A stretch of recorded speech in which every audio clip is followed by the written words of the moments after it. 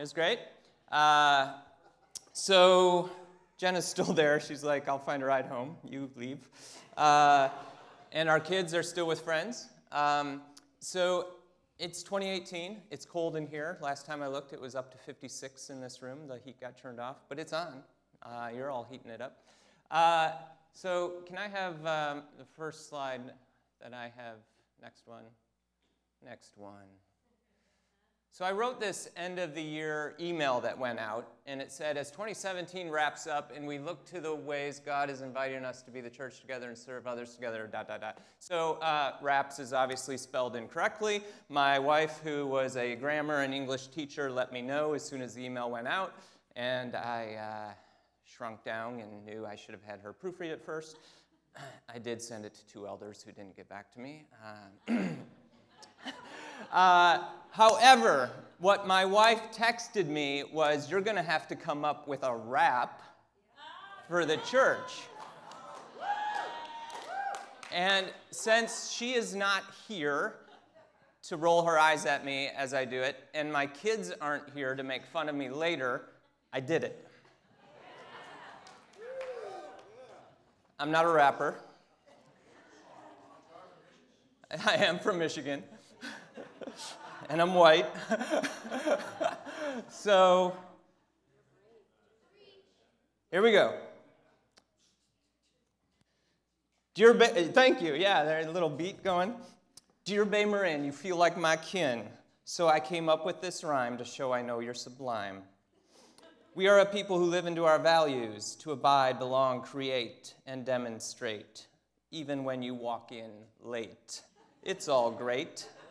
I still think you're all first rate, especially when I see you at our annual retreat. That experience just can't be beat. So let's sing these songs and recognize everyone belongs as we long for a new day and a new way, the way of hope and healing. I always say it that way. I wrote it differently. The way of healing and hope.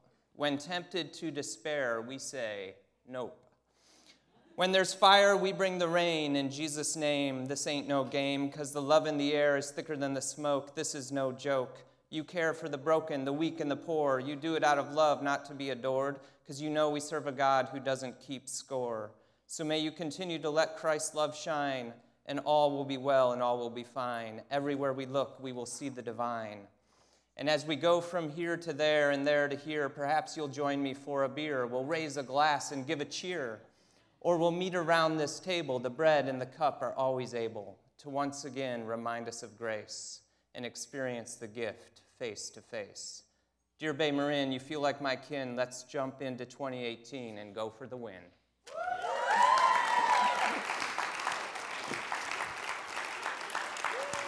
And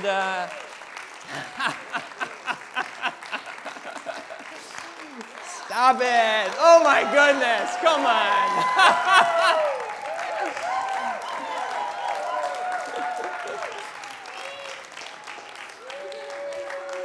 Can I just point something out? I don't think I've ever gotten applause for a sermon before. That was a sermon. Oh, man. And that is probably the last time I'll ever do that. But my wife, got to work on my spelling. Thank you, Todd. We're in year 1 of a 3-year series called 3 Years with Jesus, and we're in the midst, actually this is the last of the mini-series following Jesus. We've been looking at texts that have to do with Jesus' disciples, and today's text, Mary and Martha, 2 of Jesus' disciples, is the text we're looking at. So I want to invite you, if you want to follow along, to turn to Luke chapter 10. And we're going to start in verse 38. It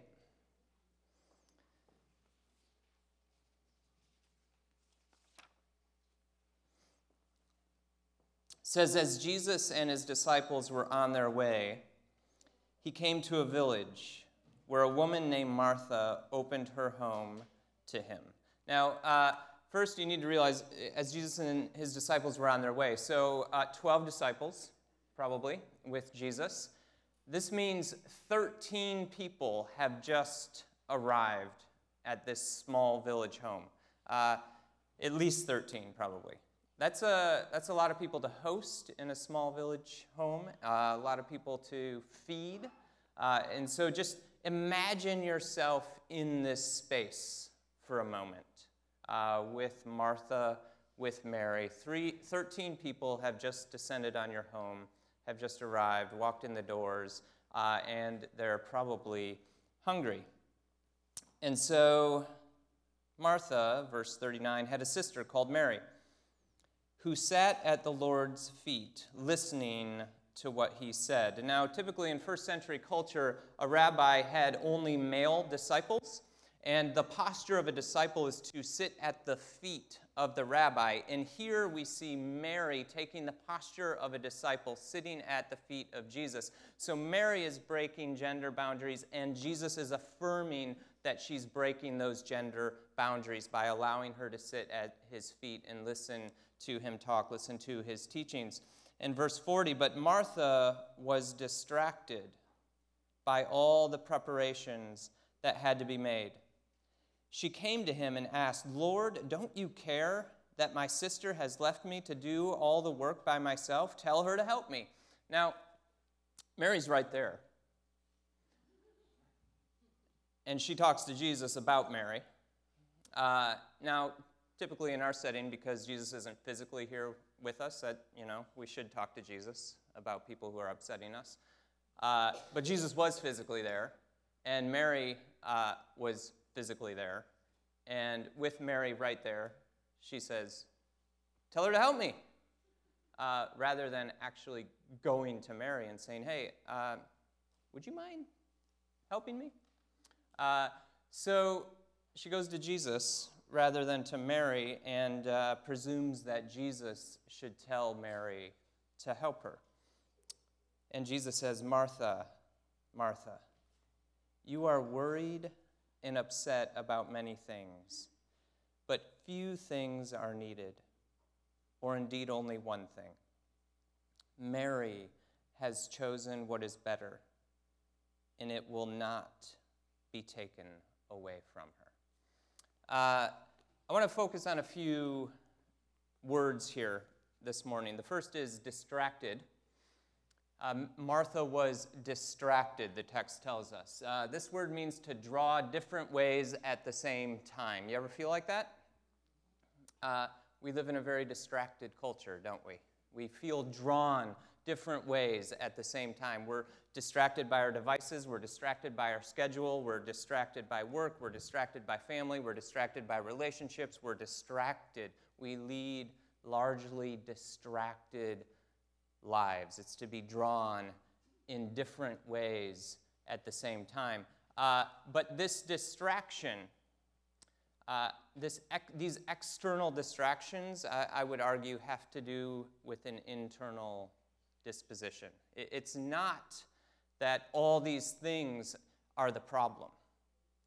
There's something within us that causes us to be distracted. There's something within us that we give permission to distract us. And Jesus puts language to that when he says, you are worried and upset about many things. The word worried means to be anxious, troubled, literally divided. Upset, troubled, it is related to noise. It's to disturb the mind. And so whereas distracted means to be divided externally, worried means to be divided internally. And so Jesus is helping Martha see, listen, there is something going on inside you that is causing you to be distracted. And that's causing you to be so upset about what is going on. So here's an observation for me about this text. Jesus does not criticize Martha for what she is doing. Rather, he points out her internal disposition while she is doing it. It's not like Jesus is saying, Mary has chosen the better thing by sitting at my feet, and you've chosen something poor by serving. He says, you've chosen to allow something within you to take control, rather than to be fully present in that which you are doing. Next slide. I think the one thing is to be fully present. Jesus says only one thing matters, and Mary has chosen it. Mary is fully present to Jesus in the moment, fully present to herself and what's going on around her, whereas Martha is distracted. Here's this term, next slide, active contemplation, that it's important to spend time in silence, solitude, abiding union with God in order to live the active life, so that when we are going about our activities, we do so without worry, without being upset, without distraction. Jesus believes, and so we must believe, that it must be possible to do our activities fully present, aware of God within us, aware of the divine image in front of us as we meet with others. That when we go about our tasks and when we engage with others, it is actually possible to be fully present and not distracted by all the external things going on around us. Sound possible? Sounds hard, doesn't it? Jesus teaches us there's a way to do this. Next slide, this observation. The greatest threat to us living into who we were created to be is not external but internal. The greatest obstacle to our true self is ourself, or our false self. That which, the voices, the internal voices that we believe about ourselves that simply aren't true to who God created us to be, when we believe those voices, I'm not good enough, I'm not doing enough, they're not doing enough. When we're distracted by all these things, we're not going to live into the person God created us to be. I think there are so many things we could talk about that we're distracted by. I want to talk about a few that I think relate to this story that maybe Martha is distracted by. And the first is, of course, distracted by activity. So let's talk about the external first, and then get to the more internal stuff. Anyone ever get distracted by your schedule, by activity? I would think all of us probably. And so it is so easy to get distracted by all the things that need to get done. And we find ourselves at times recognizing that our capacity is to say yes to 2 or 3 things and do them really well. And we find ourselves saying yes to 5, 6, 7, 8, 9 things. And we get into, and we're starting to do number 7 and number 8, and we realize this simply is not sustainable. This just isn't sustainable. When we are living hectic lives, going from one thing to the next, and realizing that we are no longer centered, we are no longer spending time in quiet and taking space and just breathing. When we no longer have or feel like we have the space to be alone with God so that we can enter into the activity of our day centered and fully present, something has gone wrong. When you find yourself rolling your eyes at your schedule, something's amiss. It's time to reevaluate what you've said yes to and where the healthy boundaries are for you around saying yes and saying no. Because there are so many good things out there, aren't there? So many good things out there for our kids, so many good things out there for us, so many good things out there for the world to say yes to and make a difference.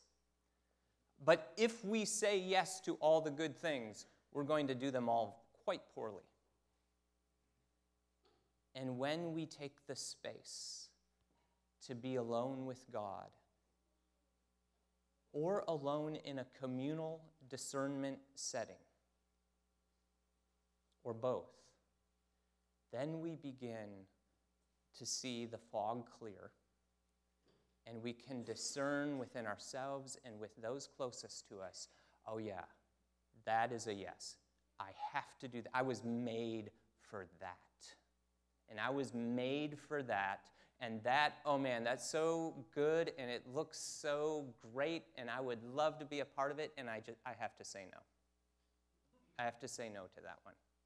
Because if I say yes to that one, then these things that I'm made for, that I was created for, that I'm not going to live into them the way God's inviting me to live into them. I'm not going to live into them the way I was created to live into them. And frankly, I'm not going to live into them with joy. The things I was made to do suddenly have become a burden and another thing, and I'm no longer finding the joy in it. Distracted by activity. Next, distracted by when. When I get out of the house.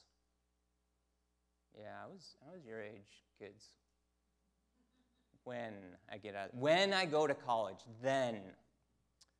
When I get married, when I have kids, when I finish that dissertation. I've been ABD for 3 years. I don't know if I'll ever finish it. I got to be okay with that. When. When I get that next job. When I make this amount of money, then. When my 401k finally gets to here, then I can retire. When I retire, oh man, when I retire. When we have grandkids, distracted by when. When we live in a place where we can look back and find joy in things in the past, and we're always looking ahead to when we're not fully present in the now. I believe Jesus invites us to release being distracted by when and to say yes to the now and be fully present right here, right now, to all God has for us in the moment. For Martha, I wonder if this is, the next one, if this is something distracted by jealousy and resentment, or you feel like you're owed.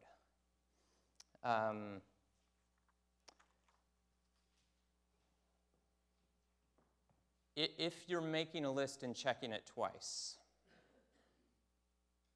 thinking about who's naughty or nice in your life, something's gone wrong.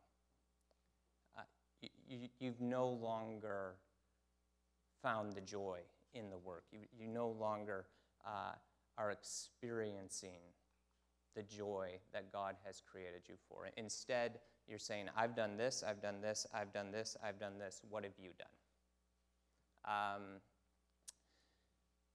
I think it's really easy to feel the way Martha does. If you've ever been on a team or a group project where you feel like you're the one doing most of the work, it's really easy to feel like Martha. Like, what are you doing? What's going on with you? And you've lost the joy in the moment and in the work and in the project and that which you've been invited into. Here's a thought. When the goodness, joy, and peace and what appears to be the success of others is not inspiring, but makes you angry, jealous, or resentful, something is wrong. When you look at others and you feel that twinge of jealousy, it's going to steal your joy. When you look at others and you resent them, or what appears to be their success, it's going to steal your joy. When you look at others who are doing really good things, really beautiful things, really maybe successful things, if it's not inspiring and you can't look at them and say, God bless you, may you continue to live into who you were created to be. If instead something stirs in you that has that tinge of anger or resentment, something has gone wrong. Next slide. When there's jealousy or resentment, it becomes about you rather than something bigger than yourself. If we lose that thing within us that just knows deep in our bones, there's something bigger than me. The world is about something so much bigger than me. What God is up to in the world, I have the privilege to participate in, to be a part of it. And God has created me and designed me and shaped me and formed me in such a way that I get to be a part of it. If we lose that sense, then we're all missing out on who you're supposed to be. See, this doesn't just affect you if you lose the sense of it being something bigger than yourself. It affects everyone around you.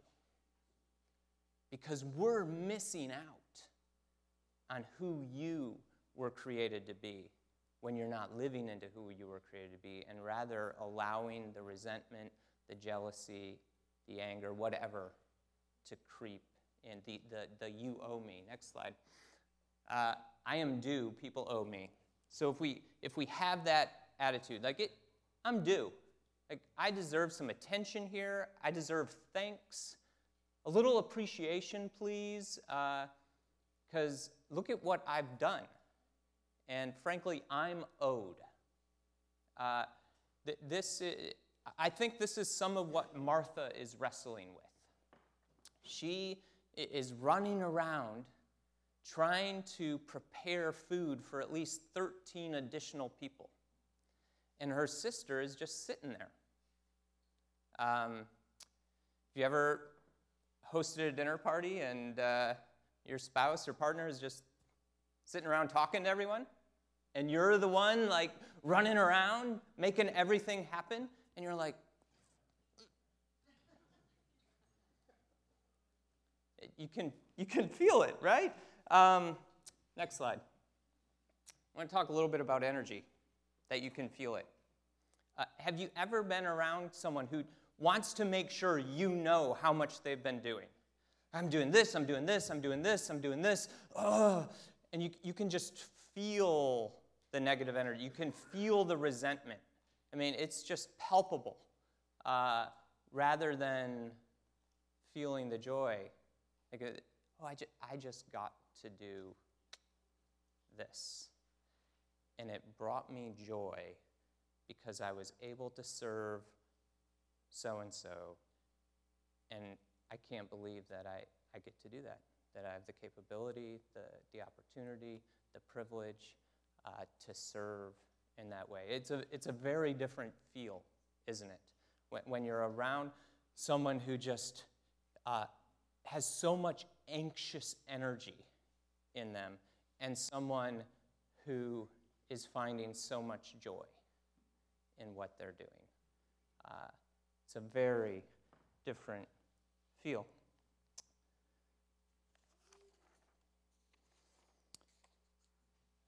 All right, another thought.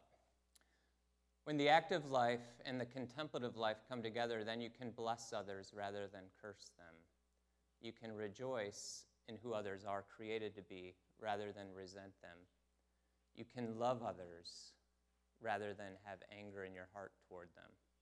It will lead to a spirit of gratitude rather than grumbling. So I want to talk a little bit about gratitude.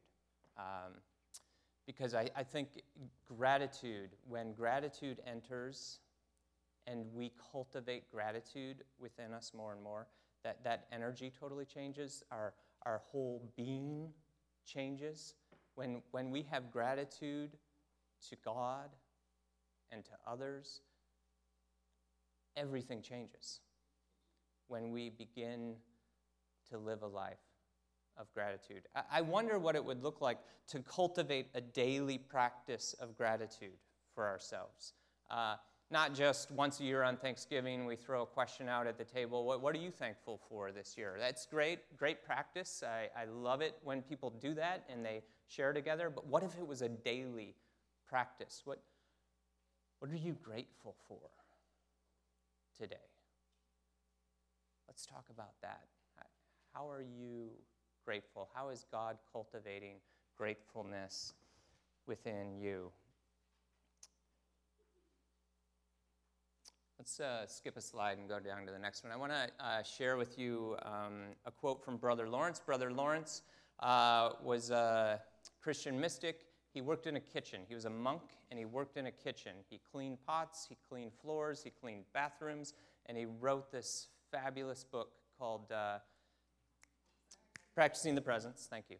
What does it look like to practice the presence of Christ in every moment of every day, even when you're washing pots and pans? He says, our sanctification does not depend upon changing our works, but in doing that for God's sake, which we commonly do for our own. That it was lamentable to see how many people mistook the means for the end, addicting themselves to certain works which they perform very imperfectly by reason of their human or selfish regards. We must know before we can love. In order to know God, we must often think of him, and when we come to love him, we shall then also think of him often, for our heart will be with our treasure. We ought not to be weary of doing little things for the love of God, who regards not the greatness of the work, but the love with which it is performed. Brother Lawrence is getting at what's the motive behind which you engage the active life? Is it love, or are you driven by fear and anxiety and need for attention and I'm owed? Brother Lawrence is inviting us into this way of Jesus to be motivated by love and to do for God and others out of a heart and spirit of love. So this story in Luke 10 takes place sometime before John chapter 12, and I want to look briefly at John chapter 12. In John 11, the brother of Mary and Martha has died, Lazarus. Jesus comes and he raises Lazarus from the dead, and then he sticks around and hangs out. In John 12, it says 6 days before the Passover, so this is shortly before Jesus' death now. Jesus came to Bethany where Lazarus lived, whom Jesus had raised from the dead. Here a dinner was given in Jesus' honor. And what happens? Martha served while Lazarus was among those reclining at the table with him. Then Mary took a pint of pure nard, an expensive perfume. She poured it on Jesus' feet and wiped his feet with her hair, and the house was filled with the fragrance of the perfume. There's nothing, as we continue to read this story, there's no indication that Martha is upset that Mary is at Jesus' feet. I believe something has internally changed within Martha. She realized, I'm made for this. I get to serve. I get to prepare this meal, and I can be fully present while I do it. She's not resentful. She's not angry. She's just doing that which she was created to do. Something shifted in Martha, where we can see the same scene we saw some time ago in Luke 10. Martha running around serving, Mary at Jesus' feet. Only Martha has changed. Her heart has been transformed. She has woken up to who she was created to be. And now she's okay with it. because she realizes she was made for something different than Mary was made for. Now, obviously, we don't get to know their stories deeply. I'm sure Martha spent plenty of time in prayer, and I'm sure Mary spent plenty of time doing things. But they were wired differently, weren't they? And I think this is really important for us to grasp. We are all wired differently. We all have a unique divine imprint placed on us from the beginning of time. We all have different personalities, different gift sets, and when we look at others and their gift set isn't like ours, and we get upset about that because we want them to do something that we think they should be doing because I'm doing it, something's gone wrong. When we can look at others and say, oh my goodness, they are so different than me, and that's such a beautiful thing. Look at the way God wired them. Isn't that beautiful? Now, granted, we're all broken. We all mess up. We all do plenty of things that we shouldn't, and we all don't do plenty of things that we should. But that's not the point I'm trying to get after today. What I hope you walk away from today is what does it look like for me to live into that which I was created for, and to bless and affirm others in the way God wired them? Can we grow and ask God to help us grow in that capacity a little more today? God, I long to live into that which you created me for. Free me from distractions externally and internally. And allow me to live from a centered place today. This morning when we come and we take the bread and dip it in the cup, I want to invite you to think about this. How are you being invited into the way of being more fully present? What might the regular practice of gratitude look like for you? Jesus, when he went all the way to the cross, the end of Luke 9, several verses before we got to our passage this morning, end of Luke 9, it says Jesus turned his face towards Jerusalem, and he was set on it. Like Jesus knew why he was there. Jesus knew why he came among us, and he set his face toward Jerusalem. He knew, and he was fully present to it. And yet, before he got to the cross, in every moment, he was still fully present to everyone he encountered, and fully present to his Father, fully present to himself. His internal disposition was so present and pure and centered, and he allowed it to take him where he knew he needed to go, even though he didn't want to do it, and that was the cross. Took him to the cross. And when we come and take the bread and cup, we remember that which Jesus did on our behalf. He lived this beautiful life and taught us how to live, and he died on a Roman execution stake, and yet he conquered death and rose again. This morning, I invite you to come and take the bread, dip it in the cup, and just simply ask Jesus, how are you inviting me to be more fully present to myself, to understand who I was created to be, and to you, God, and to others around me? God, thank you for this story. God, we live in a culture that is often so dominated by our schedules, by our busyness. God, give us hearts of gratitude. Give us hearts that are centered on you. Impress on us by your Spirit to take the space we know we so desperately need to be fully present to you. fully present to ourselves in order to be fully present to those you have entrusted us to be in relationship with. God, as we take the bread and dip it in the cup, fill us once again with your love, with your presence, and may that overflow to the world. It's in the name of Jesus we pray.